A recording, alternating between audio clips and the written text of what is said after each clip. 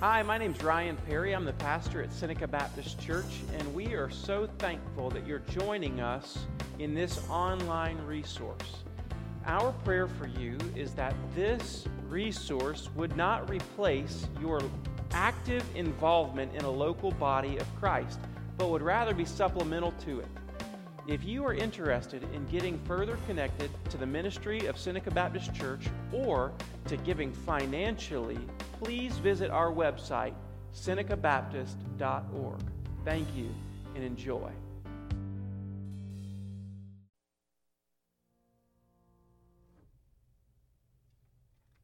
If you'd grab your Bibles and go to Exodus chapter 12.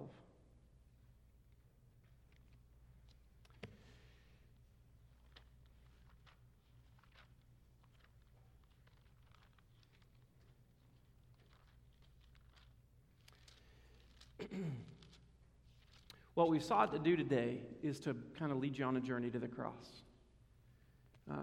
Through what we would experience if we were lost.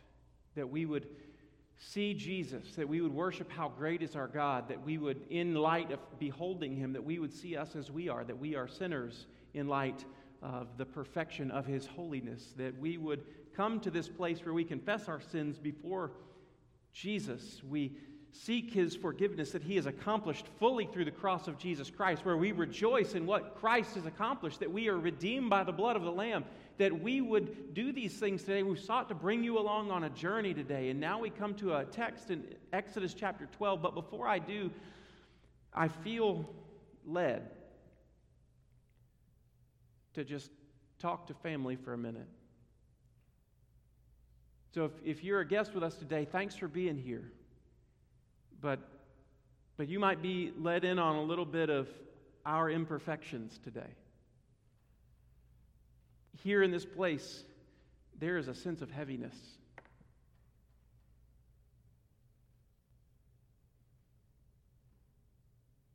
And I think you know who you are that are carrying it.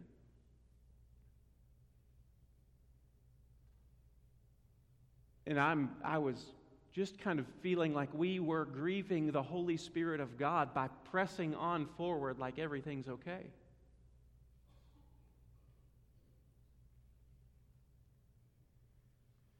I think Jesus calls that even hypocrisy.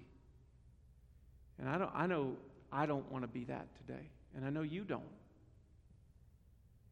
And so I believe that there are people that are carrying burdens that are way too big for their shoulders to bear this morning. And the good news of the gospel is that God says, hey, if you'll trust me and you'll walk with me, my shoulders are big enough to bear your burdens. Cast all your anxieties upon me because I care for you. Come you who are weary and heavy laden, I'll give you rest. Take my yoke upon you. My burden is easy. My yoke is light. My yoke is easy. My burden is light. And I just want to encourage you. We're just going to have a time of pre-preaching invitation. I ain't never done it that way before. Where if there's a burden that you're carrying, maybe a struggle or a strife with someone else, maybe a sin that you just can't let go of in your life or in somebody else's life, that you feel like they have sinned against you so grievously,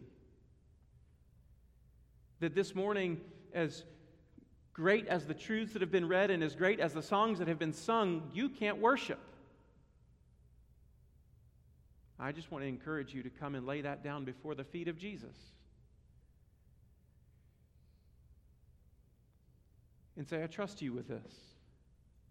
Now that doesn't mean you don't have to work on that in the days ahead, where you maybe have conversations with somebody that you really need to have conversations with, or you forgive somebody who may have wronged you, whether it was 2 weeks ago or 10 years ago or 2 decades ago or when you were a child. But today I just feel like I'd be grieving the Spirit if we moved forward without it. So I'd like to invite you to join me at this altar, these steps.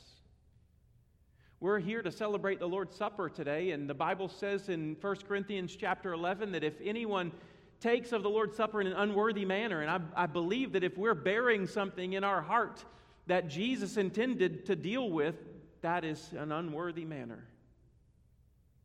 So I just want to invite you to come and lay it before Him and leave your burden there. If you'd like to join me, you're more than welcome.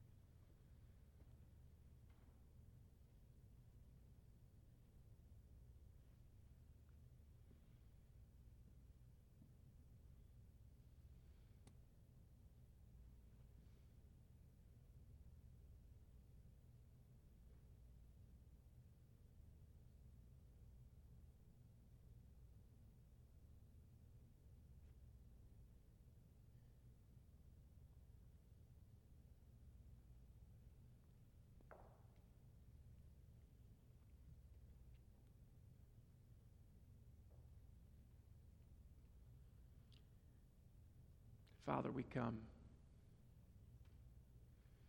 Your Bible bids us come. Come to me, all who are weary and heavy laden, and I will give you rest. Isaiah, come to me, you who are thirsty, and drink without price. We come to you this morning, hearts burdened. And we seek, Father, relief from you.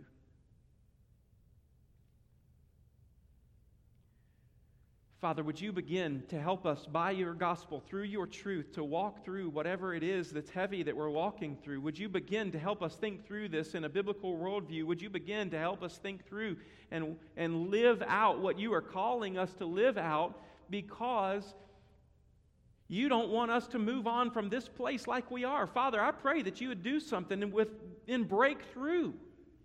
Father, there are walls built up that you want to tear down. There is struggle, there is strife in our hearts, and even among people, Father, that you desire to work through. And I pray, Father, that by your grace you'd work through it.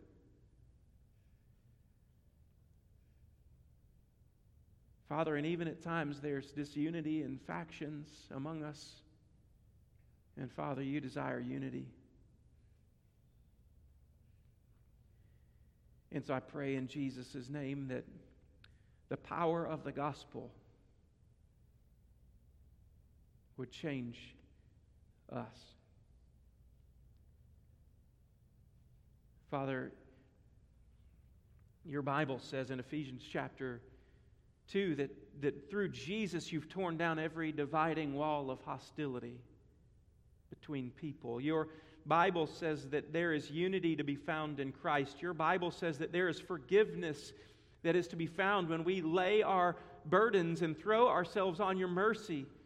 There is grace for every need, strength for every weakness. There is hope for the future, strength for today, mercies that are new every morning, grace sufficient for our weakness. Father, there is in you all that we need. You are our all-sufficient Savior, sustainer. You uphold the universe by the word of your power, and right now we're asking you to uphold us who are weary. Isaiah 40 says, you hold the stars in place. You've not lost a single one of them. You call them each by name because of your great power and mighty strength. Not one of them is missing, Father. We know how much more important and how much more you care for us than you do the stars. And so, Lord, hold us with your righteous right hand, with your outstretched arm, hold us. Father, if we are grieving your Spirit, Father, reveal in us what it is.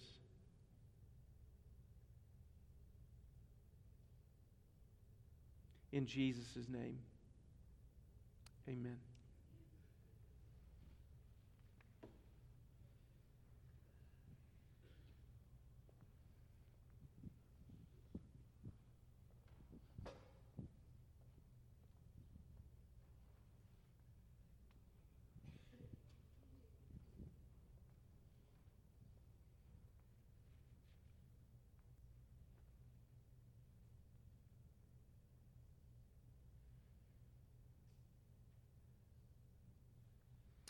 Bible says in Exodus chapter 12, verse 7 and 11 through 13 this.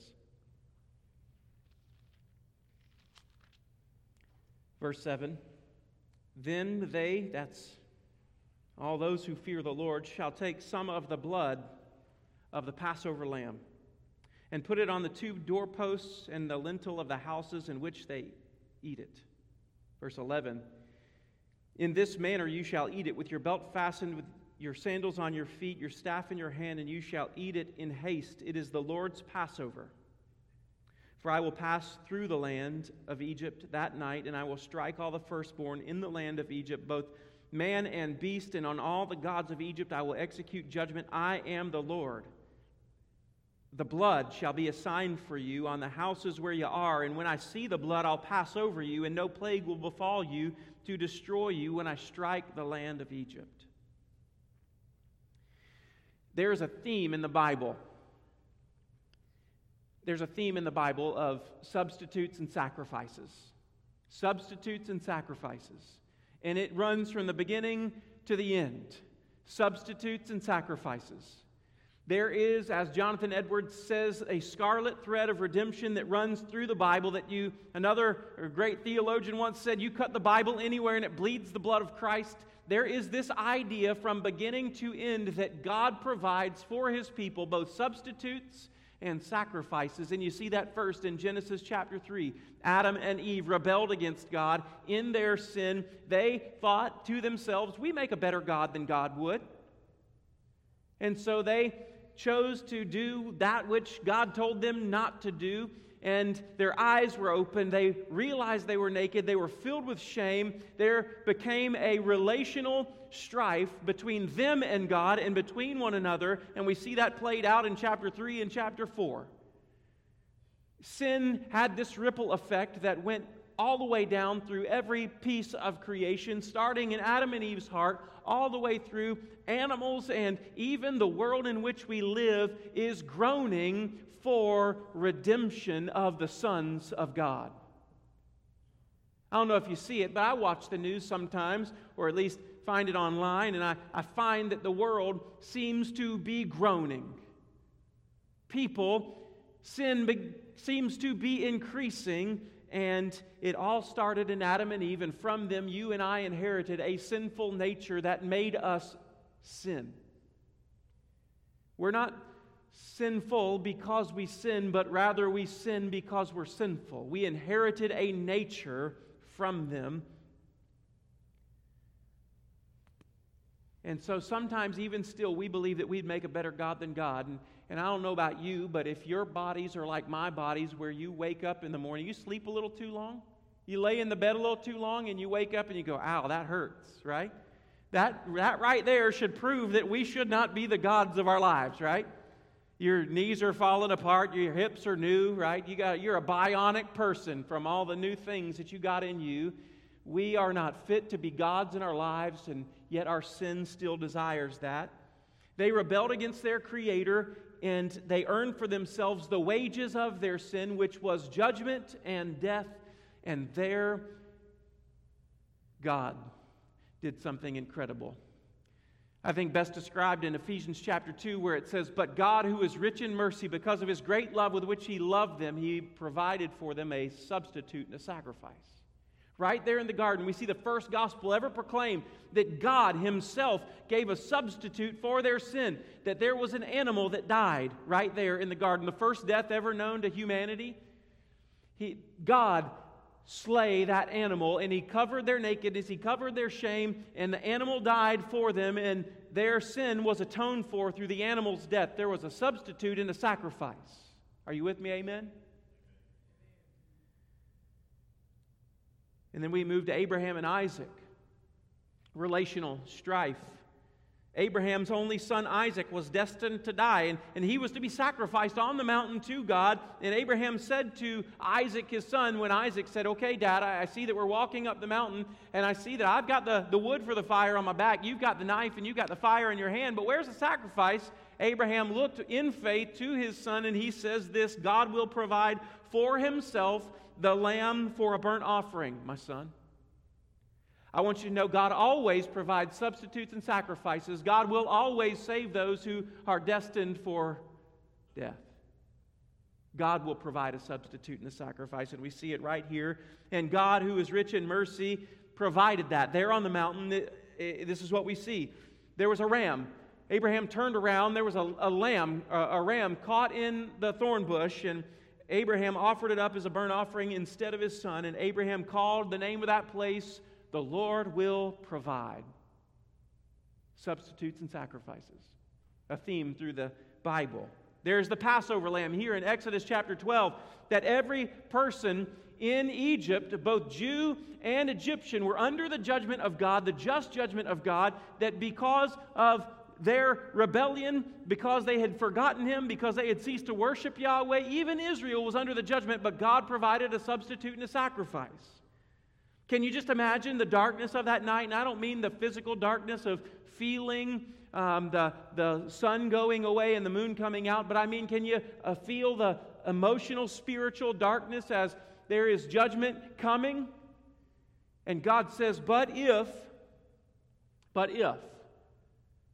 what we see right here in Exodus chapter 12, if you slay the Passover lamb, if you put the blood on the lintel and the doorposts, if you do that, I will pass over your house because you're hidden under the blood. Your house is covered by the blood. You are trusting in the blood of the spotless lamb, the Passover lamb. And if you will hide under it, I will pass over you and I will judge everybody else. A substitute and a sacrifice. There is no boasting this night. Nobody stood that night boasting. No, there was no hierarchy there in Egypt. The slave and the king were on the same page. Nobody stood there before God and said, because I'm a good person. No, judgment was for all, but this substitute and this sacrifice was given for all, and the Lord provided a sacrifice. Are you with me, church?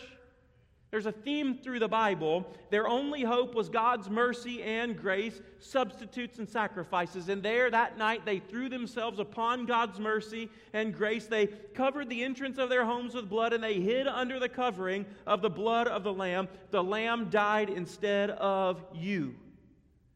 Substitutes and sacrifices. And then we come... I could keep doing this. I could go to the offerings. I could go to the Day of Atonement in the book of Leviticus. I could go to a number of different places, but I'm just going to skip on to Jesus, okay? Jesus in John chapter 1, verse 29, John the Baptist looks at Jesus and says, behold, the what?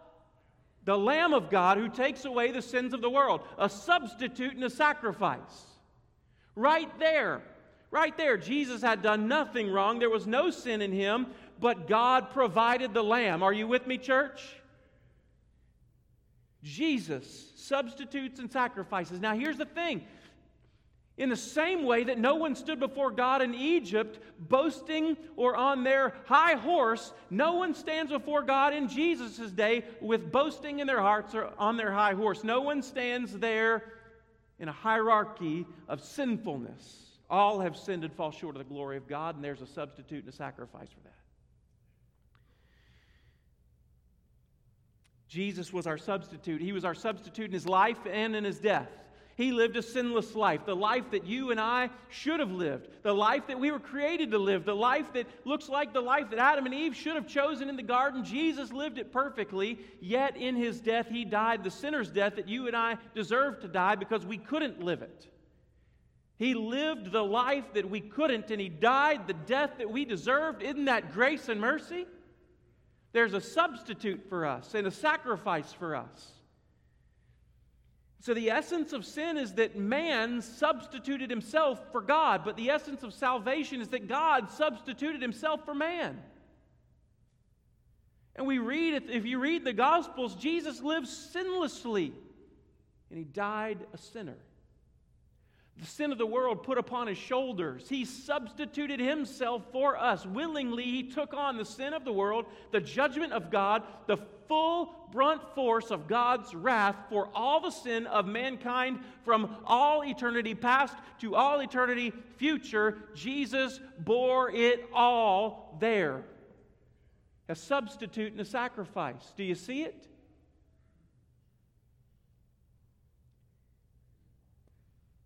And we, like all people since, were only spared because Jesus wasn't.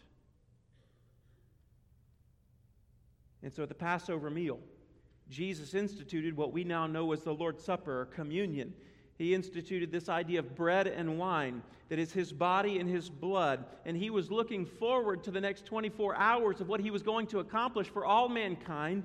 He looked forward to what would be the fulfillment of what the Bible had been pointing to for 2,000 plus years.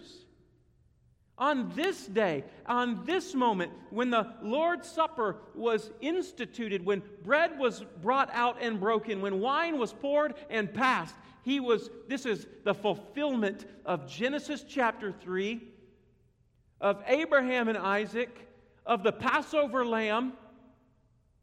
This is the fulfillment of all the sacrifices, the fulfillment of all the law, right here in the bread and wine of Jesus. And now we look back, we celebrate. We're not looking forward to Jesus saving, we're looking back and saying, He did. He accomplished everything necessary for my salvation and yours. The question is not, did He accomplish it for you? The question is it your trust? Is it your hope? Have you thrown yourselves on the mercy of God and God alone through what He did through Jesus? There's a substitute and a sacrifice for you, but you have to trust in Him. Don't invite Him into your heart.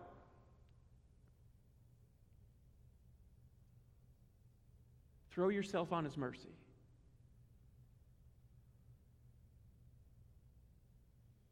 We don't primarily look forward. We look backward with perfect hindsight to Jesus, who there at that cross became the Passover lamb.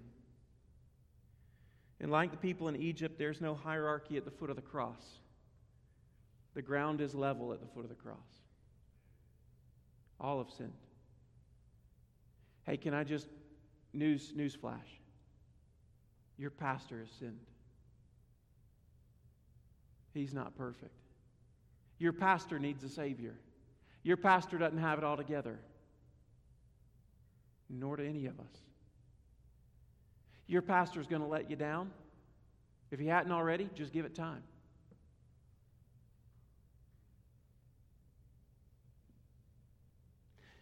The cross of Jesus is deeply humbling. It's deeply humbling. Why? Because we stand at the foot of the cross, and there with the thief on the cross, we say, I know what I deserve, but I throw myself upon your mercy. Would you remember me today in paradise? I trust in who you are and what you're doing. I trust that you are the Lamb of God that takes away the sins of the world, that you are my substitute, you are my sacrifice. I trust that, and so today I throw myself on your mercy. The ground at the foot of the cross is level. So my question for you as we come to sing a couple more songs, and then we'll celebrate the Lord's Supper.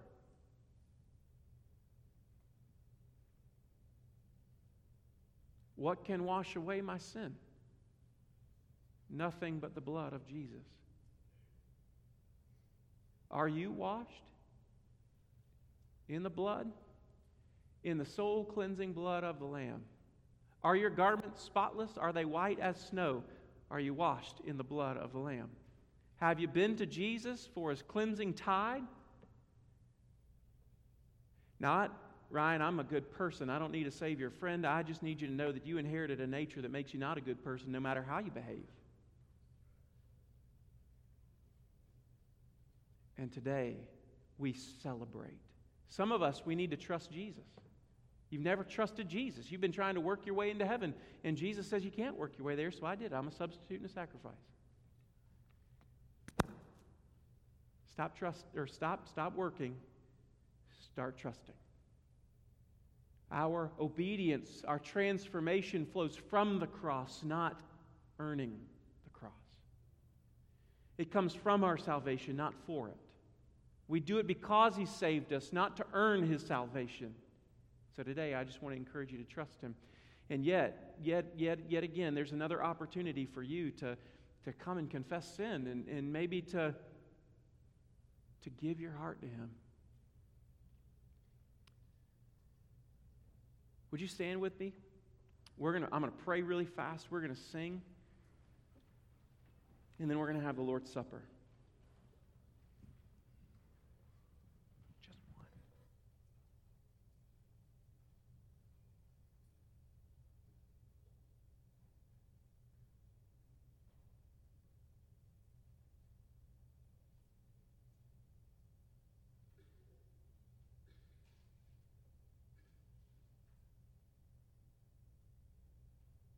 Father, thank you for providing the sacrifice. There on Mount Calvary, there on Golgotha, you provided the lamb to be slain. We deserve something, but you are rich in mercy. Because of your great love with which you loved us, you gave your Son, Jesus, to die for us that we might have eternal life, forgiveness, peace with God, reconciliation with man, that we might all become one through Jesus. And now, Lord, we come to you. And we ask, Father, that we would rejoice in and celebrate the fact that Jesus has washed us with his blood. God, if there's anybody among us who needs a Savior, may they cry out to Jesus, fall upon his mercy today, and be saved. Father, if there's anybody who needs to grant forgiveness, may they be empowered by the Spirit because of the blood to grant it. In Jesus' name, amen. Let's sing Nothing But the Blood.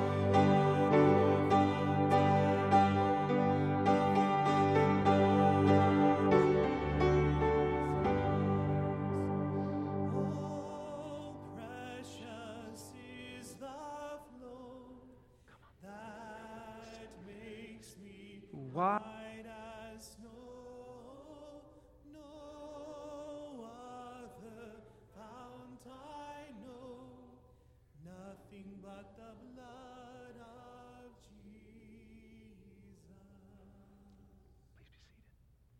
Deacons, I'm going to ask you to take your places. This time we come to the Lord's Supper. The Lord's Supper is a time where we celebrate. We celebrate what Christ has done. There is nothing special today about the Welch's grape juice or the crackers that we are going to partake in. But they're symbolic. As a wedding ring symbolizes what vows and commitments and covenants that I make with my wife, so this symbolizes the covenant of blood that Jesus made with His people. It symbolizes that He died, and it's not in this that we receive any grace, but it's in the blood of Jesus that we receive grace upon grace, grace greater than our sin. And so we celebrate, church family.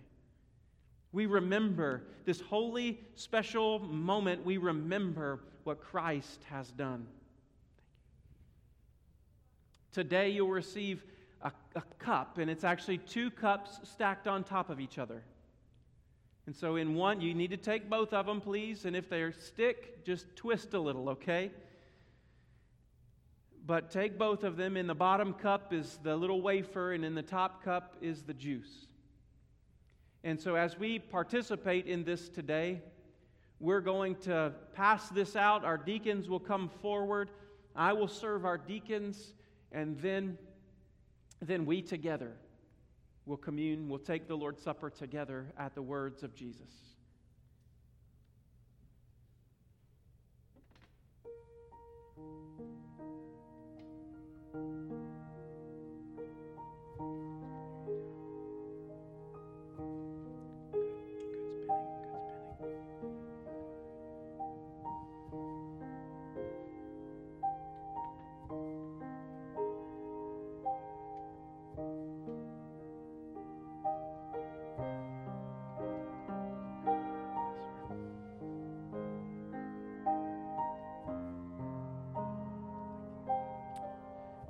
Deacons, would you please serve our church family?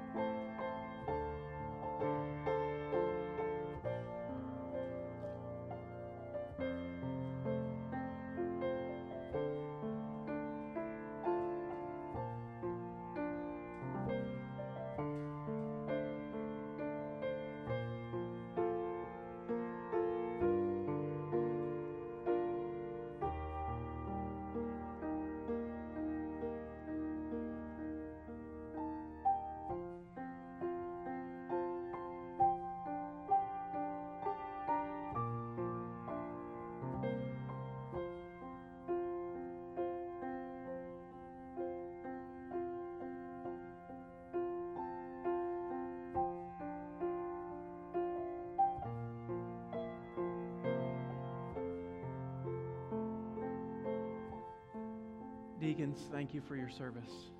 You can be seated.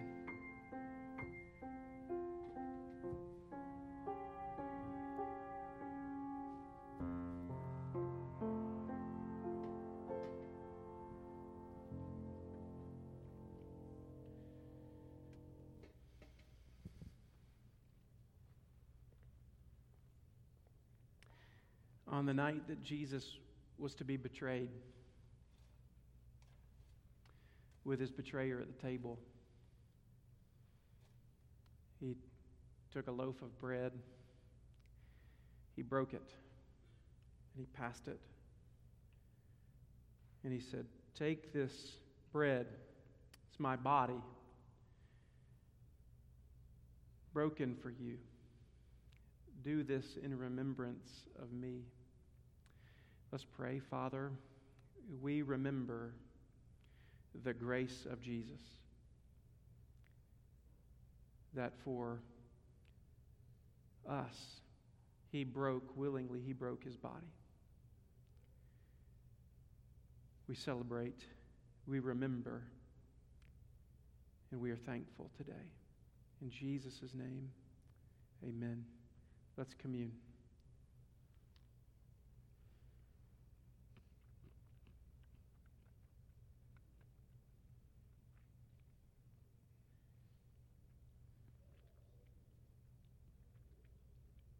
He took a cup of wine.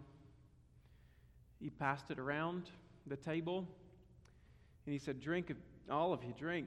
This is the blood of my covenant, the new covenant, which is poured out for you for the forgiveness of sins."